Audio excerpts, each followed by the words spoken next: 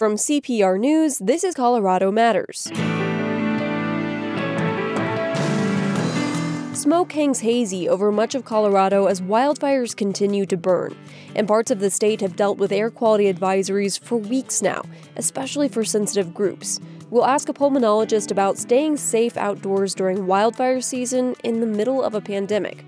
Then, a new effort to track places where history has been made in Colorado, places the history books may have forgotten or left out altogether.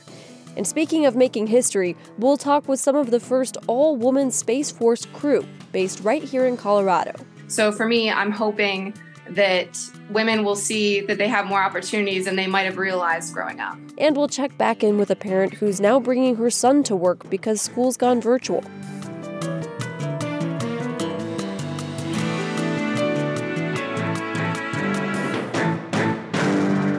This is Colorado Matters from CPR News. I'm Avery Lill. As wildfires continue to burn in Colorado, the smoke adds a respiratory concern in the midst of a respiratory pandemic. The Colorado Department of Public Health and Environment has been issuing air quality advisories in parts of the state for weeks now, particularly for sensitive groups. Dr. Anthony Gerber has perspective both on Colorado's air quality and the risks it poses to our lungs. He's a pulmonologist at National Jewish Health and served on the Air Quality Control Commission for 6 years. Welcome, Dr. Gerber. Thank you very much. The air quality index, it tells us whether the air outdoors is unhealthy to breathe. Demystify that for me a bit. What is the air quality index and what is it actually measuring? Yeah, so the air quality index is supposed to convey in simple terms the risks of breathing the air. It's comprised of, there are 6 different pollutants that comprise the air quality index. And what it does is it takes the highest level of any of those pollutants, and that's how it ranks the severity. The ones which we see here on the Front Range are typically particulate matters. So those come in 2 different sizes, and ozone. And if either the particulate matters or the ozone are in the above a certain level, that'll kick that air quality index into what we've been seeing a lot of, which is the moderately bad and unsafe for sensitive groups. So that's sort of the way that index works. It's supposed to let people kind of normalize, these different pollutants so they can understand what the risk is to them. And I imagine wildfire carries with it a lot of particulate matter. Yeah, so what we're seeing the wildfires do 2 things. Obviously, you can go outside and just see that the air quality isn't good by just the visual test. So the wildfires have a lot of particulates, particularly that PM 2.5. They also can contain some of the chemical precursors for ozone formation. So there are days when the wildfires will give us a double whammy where the particulates are high and the ozone also can go up because of some of those chemicals that are in the wildfire smoke. So how does the air quality index, how does it actually measure those things? Yeah, so what it does, so there's monitors, both EPA monitors, there's monitors from Department of Public Health, and what the air quality index does, it takes sort of the highest level. So if there's a certain level of particulate matter that's metriced against this index, and if it's above a certain level, then that'll kick you into saying, hey, it's moderately unhealthy. Now, it doesn't do such a good job of measuring mixes, so you could have an air quality index which is moderate when 2 or 3 different pollutants are in that moderately unhealthy range. And, of course, we think that having more of those pollutants in the moderate range is likely to be a little bit worse than just having one of them. So it isn't a perfect index. What it's doing is it's just sort of taking the highest level of any of these pollutants that is in the air that day from one of these monitors, and then putting that into this index to give out the public health warning so that people can change their activities accordingly. So it lets you know the worst of it. Now, different websites, Weather Underground versus AccuWeather, for instance, they use different networks of sensors, so the air quality they report can be quite different. How do you recommend people find air quality reports to actually base their decisions? So I tend to think that the best information is from the Colorado Department of Public Health and the Environment. So I think they do a good job. They have access to accurate sensors and they validate them. So I do advise people to go to their website and follow the recommendations. And I agree with the recommendations that they list. So I think that there are days when when you look outside and you can smell smoke and you go to that air quality index on the CDPHE and it says it's moderately unsafe and that if you have pre-existing lung disease or you're older, perhaps you should stay inside. But what it doesn't say is that for healthy people that they need to stay inside as well. And so I think that the CDPHE has good information, and I think the public health recommendations that they give are based on the best available science. And when they do have those recommendations that it's unhealthy for sensitive groups, who does qualify as a member of that sensitive group? So, there's sort of a blanket recommendation for really young children whose lungs are still developing and for the elderly. And then the rest of that sensitive group is really comprised of people with pre-existing health conditions. So I think people with, severe heart disease or pre-existing lung disease, smoking-related lung disease. Now, some people might have mild asthma, but one of their triggers can be pollution. And so they'll know if they go outside and run and they suddenly are wheezing and short of breath, and then they would, they would then recognize that they are in one of those sensitive groups. So again, it's a one-size-fits-all recommendation, but how the individual person who may or may not be in a sensitive group might feel when they're out there is really an individual the individual interaction with that global recommendation that we make. And speaking personally here, I have asthma and pollution does irritate me. So I canceled plans to go biking with friends this weekend. And I feel like so many people are caught between a rock and a hard place where they have to choose between their lung health and their mental health and the benefits of exercise and meeting up with friends and outdoors where we can socially distance.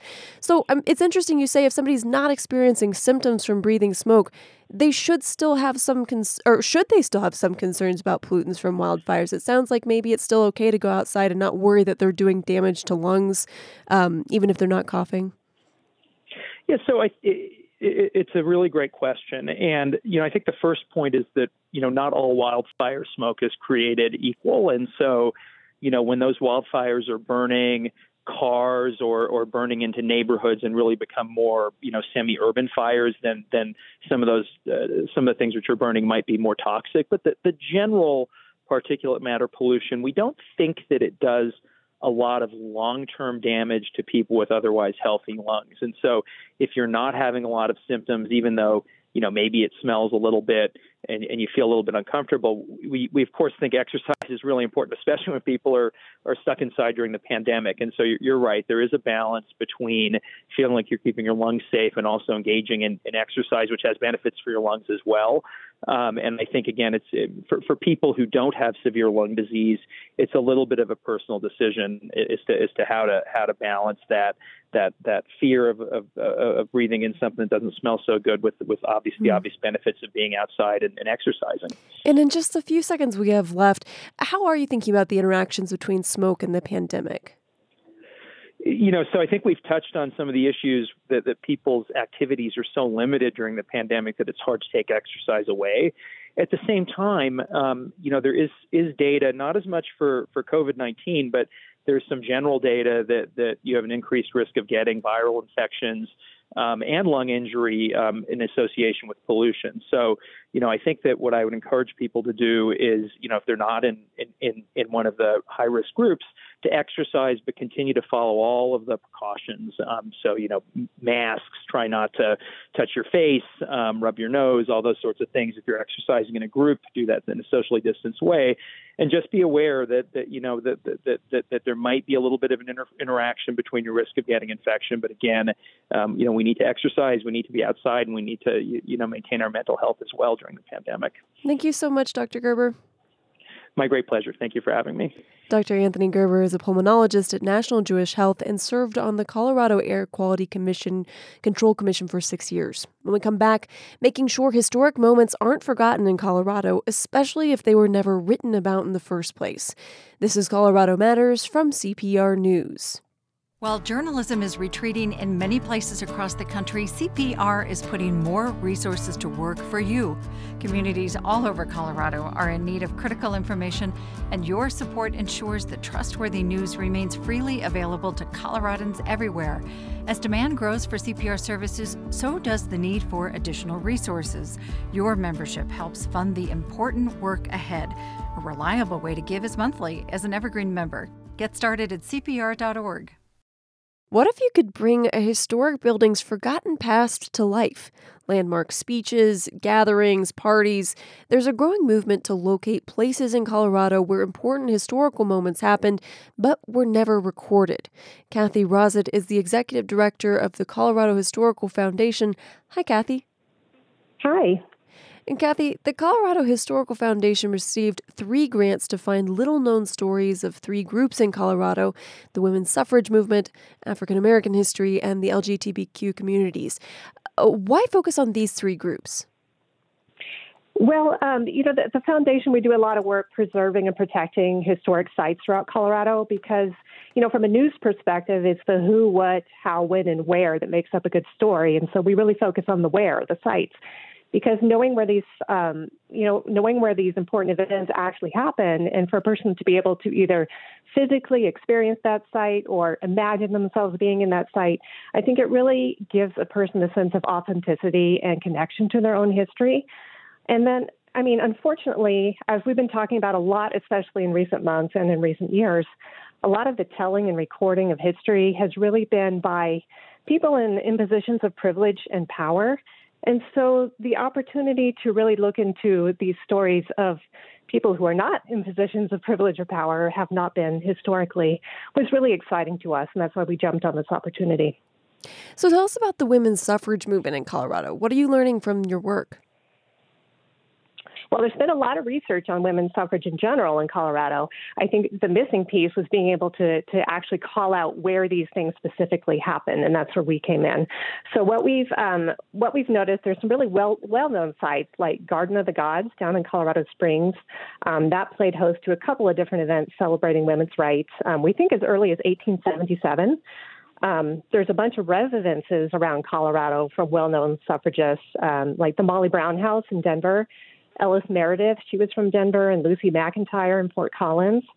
And then another way we looked at it is tours of national suffrage leaders coming through Colorado, such as Susan B. Anthony. In 1877, she toured Colorado by train and really made an effort to visit a lot of the outlying towns, the mining towns in Colorado, and really talk up the right to vote in that first campaign, which unfortunately failed. But she stopped in places like Lake City, and there was such a crowd of people that showed up to that event. She couldn't hold it inside the courthouse like she wanted to. She had to host it on the steps so that everyone could hear her speak. And apparently it was so inspiring that the very next day, the men and women in that town formed a local suffrage association. And an interesting story about that tour is we learned that Miss Anthony, who was traveling from upstate New York, she was less than thrilled, shall we say, with the rough and rowdy crowds in Colorado's mining towns. So she vowed never to come back. Now, the interesting thing in this project is you're aiming to find stories that didn't necessarily make it into history books. So where do you go to learn about the suffrage movement in Colorado? Like I said, there is actually a lot of research on that, but there's a lot of different sources, whether it's letters, journals, newsletters from societies. There's different scholarly publications. A little bit you can be gleaned from community newspaper articles.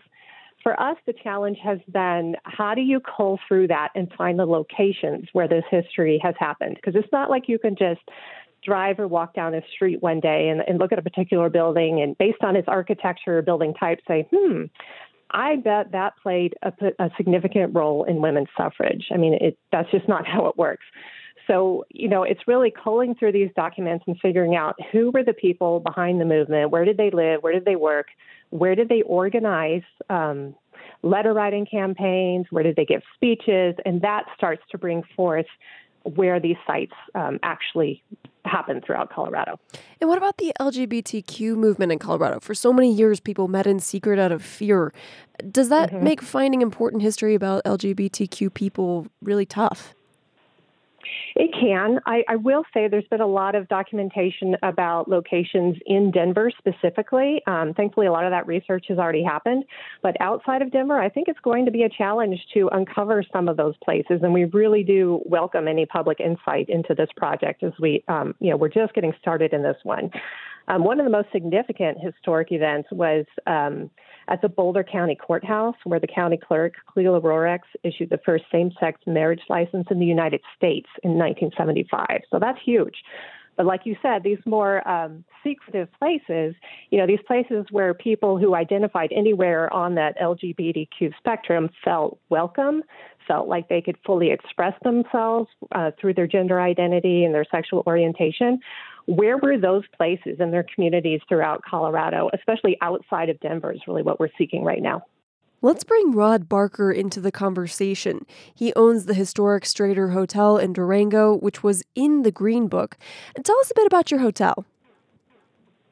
The Strater was built in 1887, and we have about 133 years of history behind us. Our family has owned it for 94 of those years, starting with my grandfather, who bought the hotel in 1926. My dad came in 1954, and I've been running it since 1983. So we have a lot of history in the outlands of Colorado. So you've got 3 generations that own this hotel. Now, the way that this intersects with Kathy's project, where they have grants to study the African-American history in Colorado that wasn't recorded, is your hotel was actually in the Green Book, and that was a guide for Black people traveling during intense segregation in the 1930s and 1960s. It identified safe businesses and communities across the country. Some of these are well recorded, like the Rossonian Hotel and Five Points, and you actually recently found out that the Strater Hotel is in that book as well. Yes, that was a wonderful discovery for me. We had no idea that was the case, and apparently my dad put the hotel in the book in 1962 as a place welcoming Blacks in their travel. And I can only imagine how difficult it might have been for a Black person or a person of color coming to rural Colorado because it may not have felt so welcoming all the way around, and being one of very few. So to have a place where you would be welcome, I think, was really a great thing. Now, as a white business owner, your father could have lost business by welcoming African-American folks. Do you know how the community of Durango reacted to Black people staying at the Strater Hotel? I really don't know. My dad, I was pretty small at the time, but I know that my family, my dad and my mom and the rest of our family has, I think in our DNA, we just like to welcome people. It's part of our nature. And so I'm sure that my dad, even though he might have taken some heat, would have stood up to that pressure. He was good that way. He didn't let people push him around much. Tell me about some of the other places that you're learning about. We heard from Rod about the Strater Hotel in Durango. Yeah. A lot of them, I think you said they are well known in Denver and pretty well documented. Pueblo also had a predominantly Black neighborhood, and a lot of the sites were located there. And as well along Highway 50, because that was, at the time, 1930s to 1960s is the period that we're looking at. That was the main east-west route to travel, to take road trips through Colorado. So we have actually found documentation of sites all along that highway. Unfortunately, a lot of them have been demolished or significantly changed, so they're not necessarily recognizable as they once were at that time. A couple examples, there's what's currently a hair salon in Montrose, Colorado. It used to be a car garage where you can go get your car repaired as you're traveling. There's also a spa in Canyon City. I'm seeing a theme here. It used to be a restaurant and music club where Black men and women were welcome to come for entertainment as they traveled through. Now, Rod, I want to go back to you. You named your rooms in your hotel after legendary people in Durango. Who was Frank Fitzhugh? Frank Fitzhugh was the oldest son of a freed slave from the mid-1800s, born in St. Louis. He moved out to Colorado and became a porter at the Strater Hotel, and he also took a job at the First National Bank. He was quite a fellow, had a huge amount of integrity, and one night a local gang of thugs had decided they were going to rob the bank and were pressuring Frank to let him in on a particular night. And he knew that his life was actually in danger from this group, But instead of acquiescing, he just simply told the president of the bank about the plan, and they arranged to have the law enforcement there. And so when he opened the door to let him in, they had a different welcome than they were expecting. So Frank was really quite financially sound also. He apparently had a gold and silver mine that he invested in and became a community leader back in that time.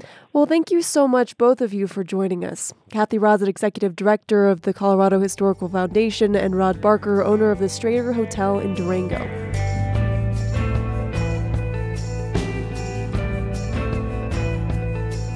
One place the Colorado Historical Foundation is researching is Winks Lodge.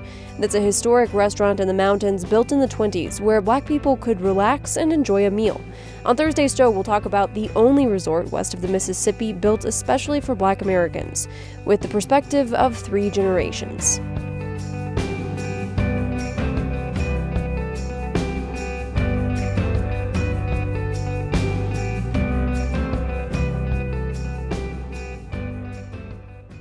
Let's reintroduce you now to a Denver parent named Natalie Perez.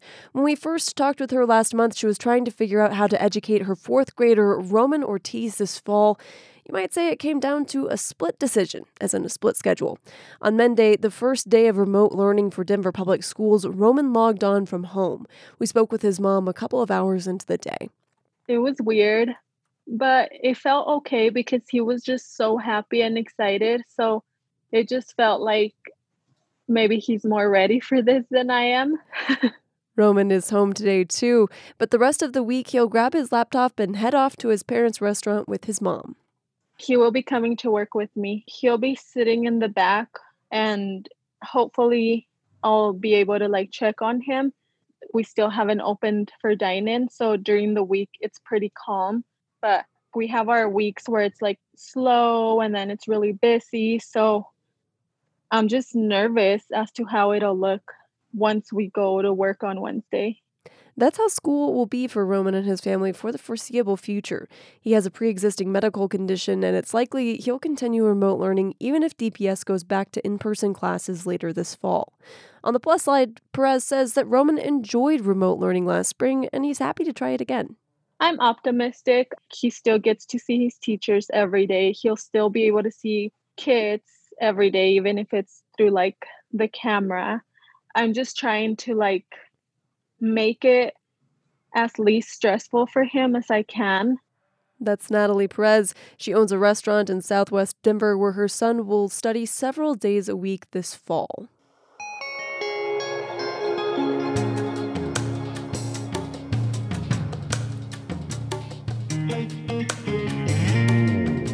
When we come back, women make history in the Colorado-based Space Force. This is Colorado Matters from CPR News. Early on in the protests for racial justice, Colorado Matters got reading recommendations to better understand this moment in America. And now we invite you to read one of those books with us. The History of White People by Nell Irvin Painter chronicles this idea how whiteness is an artificial thing as well. Pick up the book, The History of White People, then join us for a live video chat with the author September 22nd. Details at cpr.org/turnthepage. This is Colorado Matters from CPR News. I'm Avery Lill. The most critical mission at Schriever Air Force Base outside Colorado Springs is managing the Global Positioning System. That's the GPS, the same system that provides the information for everything from Google Maps to the exact timing of bank transactions. It's also the U.S. Department of Defense's largest constellation of spacecraft. The warfighters in the 2nd Space Operations Squadron commanding the GPS and the group made history recently when a team of 8 women took command of one of the system's satellites. That's a first for the newly formed U.S. Space Force. On the line from the 2nd Space Operations Squadron, we have First Lieutenant Kelly McKay and Staff Sergeant Kelly Malone. Welcome, both of you, to Colorado Matters. Thank you. Thank you for having us. Staff Sergeant Malone, let's make sure we understand what made history here back on July 23rd. You're an all-female team that was essentially handed the keys to one of the GPS satellites, right? Correct, yes. One of our newest Block 3 satellites we were given is called SCA, Satellite Control Authority, on July 23rd. And because that's a big event as is, we usually look at like, who can we put on crew together to accept this satellite. And it just so happened that looking at the roster with everybody, same qualifications, same training, they looked at the roster and were like, whoa, we can have an all-female crew for this, on top of like tying in the whole 100-year celebration of the passing of the 19th Amendment. And First Lieutenant Kelly, tell me a little bit about what that means for you. For me personally, I'm very excited that we got to have this opportunity. I've obviously never gotten to work on an all-female crew before. These were women that I've wanted to work with. They're close friends of mine and coworkers. And, growing up, you don't see too many women in STEM or women in recruiter videos for the military or science or physics. So for me, I'm hoping that women will see that they have more opportunities than they might have realized growing up. And we should clarify that your team is not the first all-female team in the history of the military, right? Correct. And First Lieutenant McKay, describe what is the team actually doing? What is its job? So our job, we're a global service. We have about 5 billion users worldwide. We provide position, navigation, and timing to both civilians and to warfighters downrange. And so what that does on a day-to-day basis, we basically maintain the health and the welfare and the functionality of the GPS satellite constellation. And so if you work on one satellite, does it mean that there's a team like yours monitoring each GPS satellite at all times? Yes. We have 30 plus satellites that we try to contact, and we're 24/7 ops. So that's how that kind of works. And with the Space Force being the first new military branch created since the 1940s, does this provide the opportunity for the branch to focus more on inclusion and diversity? So I can't say really moving forward with Space Force. We don't know what that's going to look like. We'll have to see together what that's going to be for females in the future and other diversity opportunities. And Staff Sergeant Malone, the tech industry and other STEM jobs are typically heavily male-dominated. And despite your team, that's still very much so the case in the military, right? I would say so. For our squadron specifically, there's about 20% females out of everyone. And most of them, I believe, myself personally, I do not have a STEM degree, but I know a lot of the officers do. That's what they wanted to do. That's what they went in. For an enlisted side, it's not a requirement, but it's definitely an awesome field. Now, in the tech side, the satellite that you've taken command of is one of the new GPS-3 satellites. Can you briefly describe what these new satellites provide over older models? So for warfighters downrange, it enhances our signal and our accuracy. And for the civilians, it's going to help with the timing and everything. Sergeant Malone can probably talk to that a little bit more. So with the civilians, I don't think a lot of people realize that a lot of day-to-day life relies on the timing aspect of GPS, not just the actual, hey, I'm going here, Google Maps is telling me this. The farming industry, the banking systems, every single ATM you use, the hospitals, utilities, all rely on our standard timing from the GPS satellite. And these are an improvement over the older models in that? Yes. They'll have about, like I said before, about a 3 times increase on accuracy. Wow. And so for someone who may have a picture of Space Force, it's a great big Space Command room or something like that. What does your day-to-day look like? How do you actually control a GPS satellite? So that's what the satellite system operator and the satellite vehicle operator do. We're a 2-person team, basically. The vehicle operator is an officer. They're the ones double-checking everything, telling us, yes, we're good to do this, yes, we're good to do this. Us, as the enlisted side, is the actual satellite system operator who sends the commands. How I like to tell people it is picture like you're driving your car and all these like alarms go off, like, oh no, your tire's flat. Our job is to go up there and look to see, okay, what exactly it is, fix it if it's something we can fix. If not, we call in the engineers and the experts. But we don't fly them, but we contact the satellites all throughout the day for 24/7. And we do, when she means contact a satellite, that's our ground stations sending us telemetry. We're connecting that satellite up in space, sending the telemetry down, and then the satellite vehicle and satellite system operators are reviewing each individual point on that telemetry to make sure the satellite, is it healthy, is it functioning properly, can we diagnose it if something's wrong, is there something that we need to do special on the satellite for that day. And that's just what it looks like day-to-day operations, depending on whichever shift we are, what time of day it is, what we're doing. And to go with that, so we have 6-month rotation periods, 5 crews on at a time. Each crew is comprised of 8 military members and 2 civilian members. And so they're on doing the 24/7 ops for those 6 months. When you come off of crew, you're into what we call dwell. You go to back shops for all the different variations of the satellite, and then you learn more. You're doing training, you're doing more training, you're doing advanced scenarios. You're like taking control of the health of the satellite. Like, oh, we have to do this time, this time. And then we pass that information. There's also all kinds of exercises that we're allowed to go to that we get selected for based on performance and qualifications and everything like that. And of course, our dwell time also includes our modernization efforts, such as putting the Block 3s on orbit. Truthfully, we don't think about it because it's our day-to-day life. Like, this is our job. This is what we were trained for. This is what we're qualified to do. So it's, to us, it's another Monday. It's another Tuesday. We're just going to work and doing our job. But when you step back and you realize just every piece that we touch, like what GPS affects, then it's kind of mind-blowing. We walk into work just like everybody else does, coffee in hand, lunchbox on my side, and it's not until later on when you see an article released or you see the impact that we've had on the news that you realize just what we're doing every single day. Mm-hmm. Well, thank you both so much for joining us. Oh, thank you for the opportunity, and thank you to our leadership and everybody else here. First Lieutenant Kelly McKay and Staff Sergeant Kelly Malone from the 2nd Space Operations Squadron at Schriever Air Force Base. They made history last month as part of the first all-woman team to take control of a GPS satellite.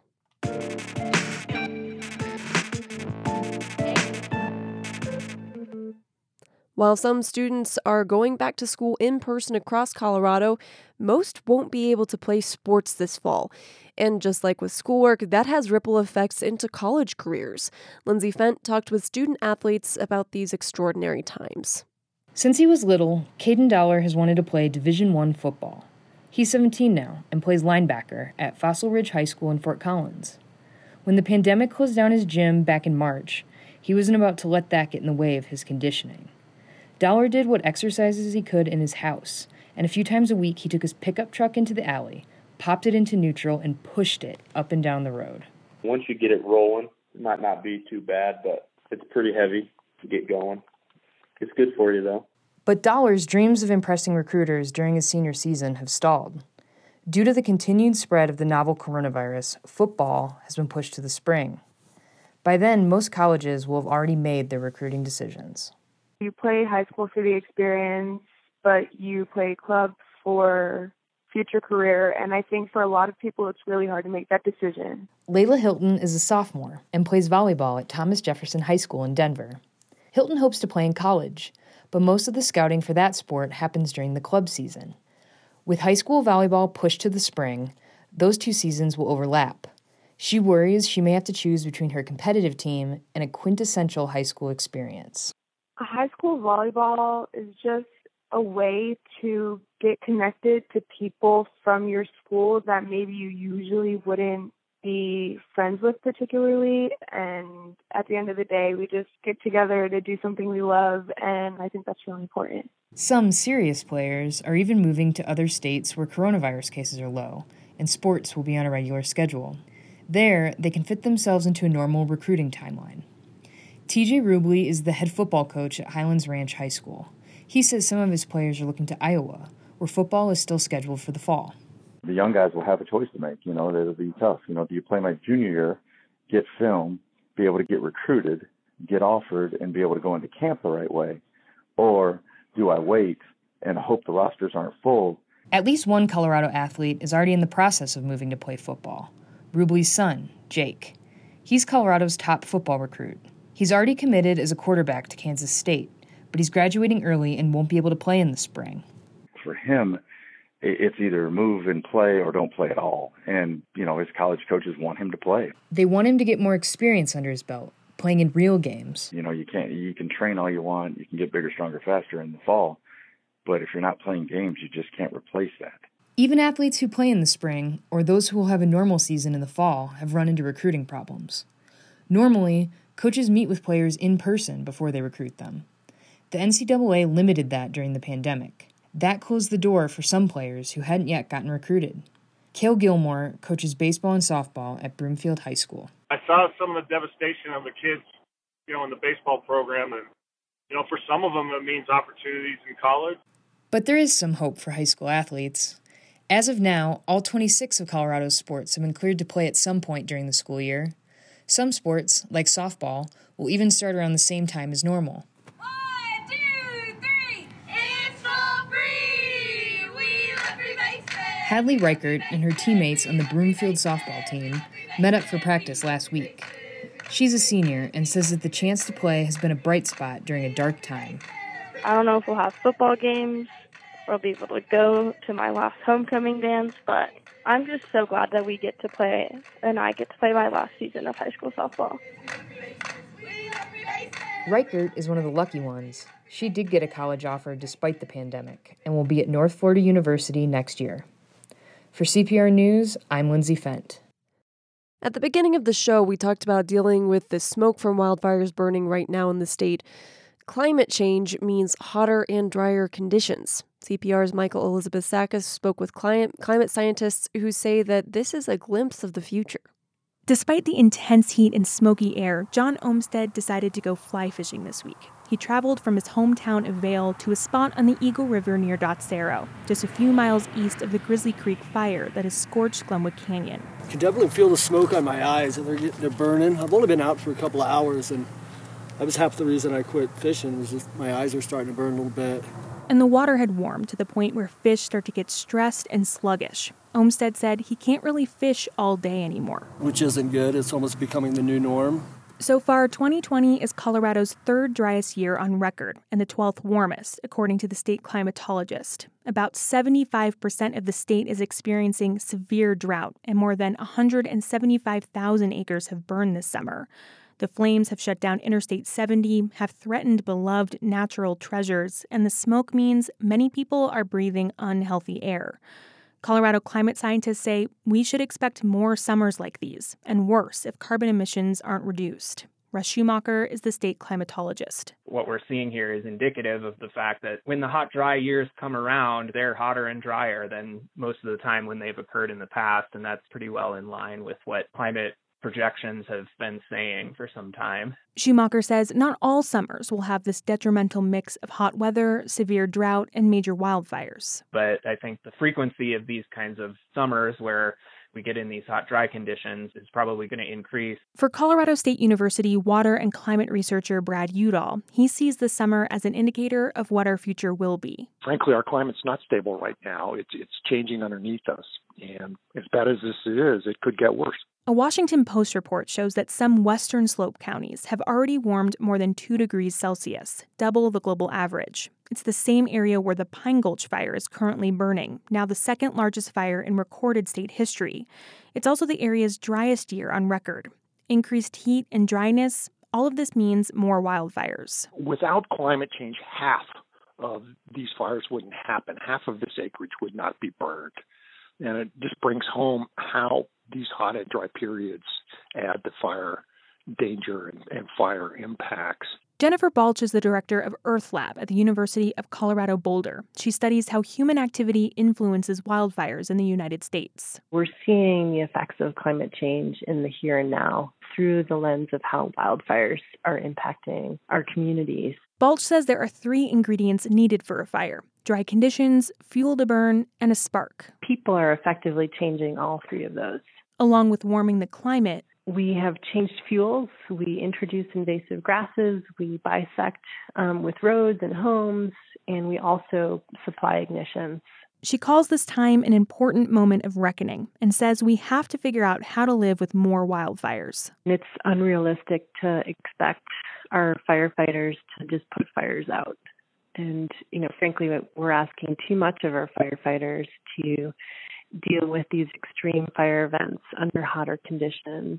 Mike Lester is the director of the Colorado State Forest Service. He says that fire suppression over the last century has greatly increased the number of trees and available fuel. He says forest management needs to change. It's going to take an investment in our forest to try to bring that forest health around to where the fires that we do have, which we will have, are low to moderate intensity fires. But we really haven't made those investments in our forest, and so we find ourselves in the situation we're in today. About half of Colorado's population now lives in areas where forests and homes collide. With more wildfires, Lester said there are decisions to make. We're either going to manage it through fighting fire and evacuating people and watching them lose their homes, or we can fight it by being proactive, and that's going in and doing some active forest management, letting some burns go, But, those are choices, and we're making those choices right now. Climate researcher Brad Udall says the big worry for him is that a summer like this is just a taste of how bad it could get. But if carbon emissions are significantly reduced, Udall says we can stop it from getting worse. I'm Michael Elizabeth Sakis, CPR News. Now we take you into the polar night. What does it take to get a number? The numbers that we read in books, see on maps, and hear in the news about the Arctic. Numbers describing sea ice thickness, snow depth, ocean and air temperatures, and clouds. Numbers that explain why the sea ice is decreasing and how that impacts all of us living on this planet. It's September 20th, 2019 in Tromsø, Norway, the gateway to the Arctic, and a team of scientists and crew are packing up and getting ready to set sail to conduct a year-long scientific expedition in the Central Arctic Ocean. It's called MOSAIC, the Multidisciplinary Drifting Observatory for the Study of Arctic Climate. That's from the new documentary Into the Polar Night. The University of Colorado Boulder released the 30-minute film this month. It documents a unique scientific expedition to the Arctic. One of the coordinating researchers is Matthew Shoup from CU. He returned to the Arctic in May to continue his studies on sea ice and climate change. Let's listen back to my discussion with Shoup just days before he set off on the MOSAIC mission last September. Matthew, welcome to the program. Yeah, thanks for having me. You've been traveling to this area of the Arctic for your whole career, 22 years. Will you paint a picture of what it looks like there and what it feels like? The Arctic is fantastically diverse. It's got Arctic tundra, it's got sea ice, ice sheets, so many different scenes, and each time I've been there, there's been kind of a unique manifestation of the Arctic with all kinds of different ice. The sun is amazing, especially in summertime when it circles the sky. The winter times are dark. There's often animals all over the place. So it's really an amazing place that really is captivating every time I go there. And for this project, scientists are going to be getting off of ships and working on that sea ice. Tell me a little bit about where the light's going to be coming from, because it's dark there in the winter. Will you be using spotlights, or how will that work? Yeah, when we first get there in the winter, it'll be dark for a number of months, and the ship will provide a lot of light with big spotlights. But we're actually going to try to minimize the use of those big spotlights because we don't want to affect the biology there that we're also trying to study. And so really we'll be using headlamps, ideally red headlamps, that will help to minimize the impact on the biology but allow us to kind of work on our smaller focused projects. Scientists from several disciplines will be involved in this project, but is there a common question that you'll be looking to answer in different ways? Yeah, really the sea ice is this kind of central focus for all of us. Many scientists are coming from different disciplines. I'm an atmospheric scientist. There will be biologists on board, chemists on board, looking at the sea ice, the ocean, the atmosphere, in all these different ways. But we're all largely focused on this kind of central question about the sea ice and its changes and how that ultimately affects everything else. Reaching from the weather to ecosystems and implications for resource development and food supplies and more. Because the sea ice is more than just ice that's on land or on continents. It's swirling around in the ocean. Yeah, it's floating, and so sea ice does not affect things like sea level because it's already floating on the sea. But it is really important in our global system in general. It reflects a lot of sunlight, and so as the ice melts back, we change how much sunlight is reflected, and there's many other areas in which it's really vital to the Arctic and the global system. We mentioned that you've been back and forth in this part of the world for 22 years. How have you seen things change in that period? The sea ice has changed a lot. 22 years ago, I was out there on my first Arctic mission on a ship that was adrift in the sea ice, and we could no longer do that same drift. Now, in the summertime, that area is open ocean. So that's a big change, a big meltback. I've also seen important changes around kind of some of the land surfaces in northern Canada and elsewhere around Greenland, where you see from year to year changes in the land surface in melting permafrost and similar processes. Your personal field of study is in atmospheric science, specifically clouds. What, if anything, is different about clouds in the Arctic? Clouds are just truly amazing in the Arctic, and that's what's drawn me there for the last 22 years. One thing that is particularly unique about Arctic clouds is the prevalence of what are called mixed phase clouds. And these are clouds where there's liquid water and ice water both together in the same cloud at temperatures that are below the freezing point. And so really the confounding aspect of this is, why is there liquid water when the temperatures are below the freezing point? And that's something that we're studying right now. We've been studying for a while, and Mosaic will provide lots of observations to help us better understand some of the processes that lead to the formation of liquid water clouds and ultimately the really important effects that they have on the system. You mentioned that mission you were on at the beginning of your career. Have there been others that stationed people out on the ice like this, and how is Mosaic different? So the first mission that I partook in the Arctic was called Sheba, and this was where we froze a Canadian icebreaker in the sea ice north of Alaska. And that was for a full year. And there have been a number of other kind of smaller vessels frozen in, dating back to more than 100 years ago. So we are kind of building on this past of explorers going to the Arctic, but we're doing so now in a way that's, first off, in the current Arctic, which is different than the Arctic in the past. But more so now, it's harnessing all this new modern technology we have to really probe the essential processes in a way that we've never really been able to do before. You'll have 100 people on the ship anchored in sea ice at any given time, and these scientists are coming from many different countries, speaking many different languages. How do you communicate? Yes, right now we have scientists involved in Mosaic from 19 countries. We keep getting more every day. Fortunately for myself, the language of science right now is English, and so that makes it kind of easy for us to communicate in terms of our spoken language. But importantly, we're also speaking a variety of languages in terms of our disciplines, and that's one of the biggest challenges for Mosaic is, how do we talk? How do I, as an atmospheric scientist, talk to that biologist or talk to someone who studies the sea ice in a way that ultimately we can harness the best pieces of our work to really cut across this Arctic system and develop the understanding we need. You're going to be there during the winter with no daylight. What about depression, known as SAD, or seasonal affective disorder? That can be an issue. A lot of time on the ships we'll have full spectrum lighting to help with that. But, each person responds in their own way. I will say that the last time I was out in the Arctic winter time, I didn't even notice the sun was down for a number of weeks because it was just so amazing, right? I was so absorbed in all the amazement of all these new scenes in the Arctic that I didn't even realize it was dark. Then eventually it started to set in, but I think that, ultimately for me, at least, this amazement factor kind of overwhelmed the lack of sunlight. The way you describe the Arctic, the ice, and the animals, I'd say it's almost romantic. Is it for you a romantic place? It is very romantic. I continue to see scenes that just really make me stop and look in wonder. This happens whether it's, a full moon rising over sea ice pack or, it's a polar bear. And given the changes that you're seeing, is it sad for you personally to see those? That's a kind of a tough question. I mean, you're always rooting for the ice at some level, right? I mean, and as the ice melts back, that does feel like we're losing something. Although really, as a scientist, I'm more motivated by the knowledge. Can we learn what's happening and ultimately make decisions that are appropriate with the best information? And, if the Arctic melts back more, that's one potential pathway for the Earth system. And it will still be an amazing place. I guess I'm torn. I'm on both sides of that fence. Matthew, thank you so much for joining me. I hope you have a wonderful trip. Great. Thank you for having me on. Atmospheric research scientist Matthew Shoup is with CU and NOAA in Boulder. We first spoke in September as the Mosaic mission to study polar ice in the Arctic was beginning.